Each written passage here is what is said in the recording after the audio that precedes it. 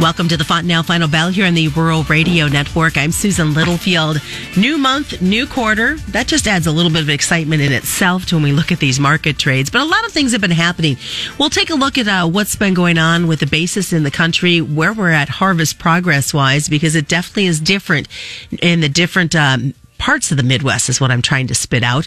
And we'll also look at what's been happening on the grain and livestock complex more in depth. Armyworms, that's been a big concern as well. And there's been some interesting things coming out of the state of Kansas when it comes to their winter wheat crop. We'll look at that and more as we see that the corn is on the upside today. Soybeans finished on the negative. Wheat did see some positive trade. Flip the page to the livestock and it wasn't real pretty, but not as bad as what we've seen this week in this roller coaster cattle market, and the hogs saw a mixed type of trade. Sue Martin's joining us today. She is with Ag and Investment out of Clarion, Iowa. So let's first start talking about harvest progress. It's pretty slow in my neck of the woods, but for you guys in Iowa, the beans have been coming out pretty furious. Well, they are. I know on our farm, the beans are all out, and the guy who farms our farm has all of his beans out. I think by the middle of this coming week, I would have to think a lot of the areas in a large portion of the state, other than maybe the northeastern side, but I think a large portion of the state will be getting pretty close to done. The question mark is, did the farmer spray with fungicides or not? And then if they caught some rains, those beans could still be green.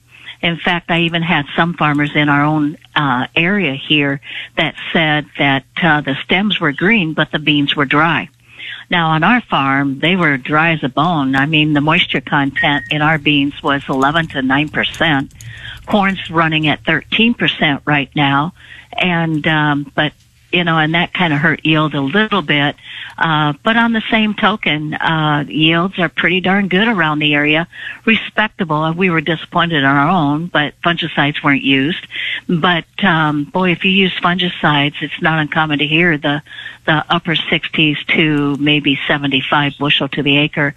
And, of course, up in northwest Iowa, over the past weekend, we were up to Okoboji where they had a Oktoberfest, and I talked to farmers in the area that were there, and they were telling me their yields were coming in around 75 to 80 bushel to the acre. Never have seen that before, and you would have never guessed it, and they sure didn't guess it. They were elated. And in the meantime, corn going around 230, 240. So they are just absolutely elated. I talked to a client yesterday who's about a good 50 miles west of Sioux Falls, maybe a little more, and his beans all went 42 on average. A lot of beans in the area, 20 to 30, so he was elated. Corn going anywhere from, I think he said 192, he had several sections out, 192, another one went 194, and another one went 200. And again, for the type of weather they dealt with, they are absolutely beside themselves. They're so happy. And so, when you have good prices and, of course, basis levels halfway decent, because the commercials, the end users are trying to pull what they can right now. They need corn right now, but the farmer is filling his bins first. And so the price of corn is trying to push higher to entice them to sell. But what also is helping pull that corn price is the wheat market, which is on a tear. And of course, we had thought all along, and we mentioned it in our commentaries, that if there was going to be a surprise in the market report of yesterday, in the quarterly stocks and the small grains, we thought it would actually be in the wheat, and that's really where it came. Now, you talk the wheat, and obviously that's been kind of a strengthening with what we've seen in the corn. And while you and I were talking earlier, I did pull up that article when we were talking about Manhattan, Kansas, really talking about their entomologist saying this is some of the worst armyworms issues that they have seen in 14 to 15 years. So obviously a big concern there, and that's been causing for a delay in planting, but also some concerns when it comes to alfalfa and other crops moving into this winter, waiting for a frost. Well, I think that's true. I think that, they're recommending for farmers to, if, like in Kansas and Oklahoma, if you can, and parts of Wyoming and Nebraska, if you can hold off planting your winter wheat until you get a good freeze, they think you'll be fine because the freeze should kill the armyworms. So otherwise, if you plant sooner, you may have an infestation, and that's not what they want. So it's something you have to watch. And of course, I even talked to another guy this morning that's in Iowa, and he was talking about armyworms in down around I-80 and what have you in that area, in the heart of the state. And I thought, yeah, I can believe it. You know, dryness brings a lot of little insects you really don't like. But in the meantime, you know, K-State is really suggesting farmers do this. And I know it's hard to sit and wait it out, but on the same token, maybe this is a year that you try to do that. In the meantime, that report was so friendly wheat. And then you look at the situation where, you know, it's been hot and dry in Kansas, for example, and your neck of the woods in around western and southern Nebraska and on into Wyoming, or to Colorado. Well, you are dry, and it's been very dry and then very warm. Now, there's been talk of chances for rain, but we're wondering if that rain's going to really materialize to be much at all. So that's also adding to the support under the wheat market and giving a chance for that market to push farther today. Still, if you look at a chart on it, it's not at the highs yet. The highs of the year was in August, on August 13th, at 786.5 basis Chicago December wheat, and that's your high of the year. All right, well, stick around, folks. We've got a lot more coming up as we continue with the Friday version. It is the Fontanelle Final Bell right here on the Rural Radio Network. At Fontanelle Hybrids, we hear a lot from our customers and dealers that we have a family feel to our organization.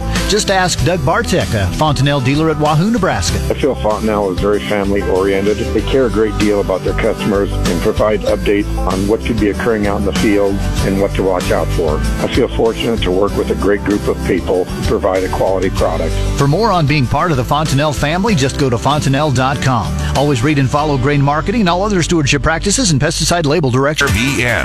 Welcome back to the Fontanelle Final Bell here on the Rural Radio Network. I'm Susan Littlefield. We're continuing our conversation with Sue Martin. Sue is with Ag and Investment out of Clarion, Iowa. As we look at, want to talk basis a little bit, what you're hearing out there, because harvest is continuing. But again, we're hearing a lot of discussions of guys and gals just saying, nope, I'm going to keep it at home and watch these markets before I sell. Well, I think so. I think that the bins are pretty empty, and farmers remember what, you know, the most recent, what they've done. And this past year, the rally in through the, you know, starting from August of last year, and it was the quarterly stocks report last year that ignited the market. And then we rallied, you know, as we all know, looking back sharply, just kept continuously going and going and going. Markets went farther than anybody dreamed. Farmers, after 7 years of just sideways range bound, when they had a chance, after having looked at 320 on the board for corn, they were willing to let go as soon as they started getting $3.80 to $4 and over. So that really ended up being kind of a edge of, or a thorn in their side, because while they were making money, they left a lot off on the table. And so I think that they're going to be very particular this year how they sell. And in the meantime, they're going to fill their bins, because now they were afraid to make sales too, because they weren't sure what they had, especially the western side of the Corn Belt. And they really weren't sure what they had. And so they weren't willing to really make much in the way of cash sales. And now they're finding that for the most part, according to all the yields we're hearing, farmers are really elated as to what they're bringing in. So we'll see what happens, but I think that farmers are more willing to fill their bins, and unless the price gets up, and it may take a move over the 550 area on the cash market or on the board, and then have a basis that's pretty strong against that. And then they may be willing to say, okay, I'll sell some cash. But I think farmers are looking ahead. They look at December corn, and December corn closed at 531.5 next year, up 8 3/4. That was up, this year's December. It's within 10 cents of this year's December contract. So the market is thinking maybe even about acres for next year, and new crop corn, 2022 corn, is pushing to compete. But I think when you look at this market, farmers are going to wait till the tail end, the latter part of the crop, and then they'll make that decision, am I going to move some to the elevator? And if they do, then that means their bins are full. And then that's maybe where the basis starts to soften for a little bit, unless farmers just move it to the elevator, but they don't sell it. But, elevators are creative. They have all sorts of plans for you to go ahead, bring that crop in, and you don't have to, we won't charge you storage for X number. Well, the reason they say that to you is because it's not going to stay there. They can't charge you for something they're not doing. So, there's a creativity out there. But long story short, I think the tail end or the latter part of this crop will be what does maybe find its way into the elevator. If it doesn't, well, it's not going to move till well after the turn of the year. Switch the page and go over to the livestock here, Sue. Are we going to continue to see this roller coaster type market trade with the cattle? I think so. It's been our opinion that the cattle market, in times past, not always, but there is a tendency in years when you rally through July and into August, and you'll peak in August. Sometimes you can push it to September, but usually it's in August. And then when you do that, you'll break down into October. And that's what this cattle market is doing. It's pushing at lows, making lower lows for this move. And, but also we're not far from a seasonal time where you try to catch and then see if you can turn the market higher. I think that we need to get these cattle numbers cleaned up. This is one year where, because of the dryness that we endured, we've seen a liquidation of cows. And that has weighed on the market. And of course, as those cows were coming to market, it also kept cattle in the feedlots a little longer than they wanted to keep them. And so the packer continues to make money. They're maybe making around $700 a head now, even though the cutout has dropped like it has, and it's probably got a little more. I think there's at least another week of cutout weakness, and then we'll see what it's made of. But I had thought that we would at least break into October and then try to find a low and see whether December and February has legs or not. What about for the hogs numbers? I mean, we saw some decent limit up trade earlier this week. Well, the hog and pig report was pretty bullish.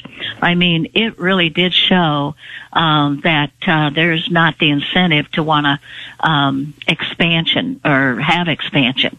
And I think the kept for breeding number was a surprise. It came in less than what traders were thinking. And, I just think that when you look at the hog market, we're rallying because of that report. We're also rallying because exports remain pretty good. What's the best way for folks to get a hold of you, Sue? Well, our number is 1-800-527-0051. And you all have a great day. That is great weekend. Yes, that very much so. And that is today's Fontanelle Final Bell, being brought to you by Fontanelle Hybrids and all your local dealers on the Rural Radio Network.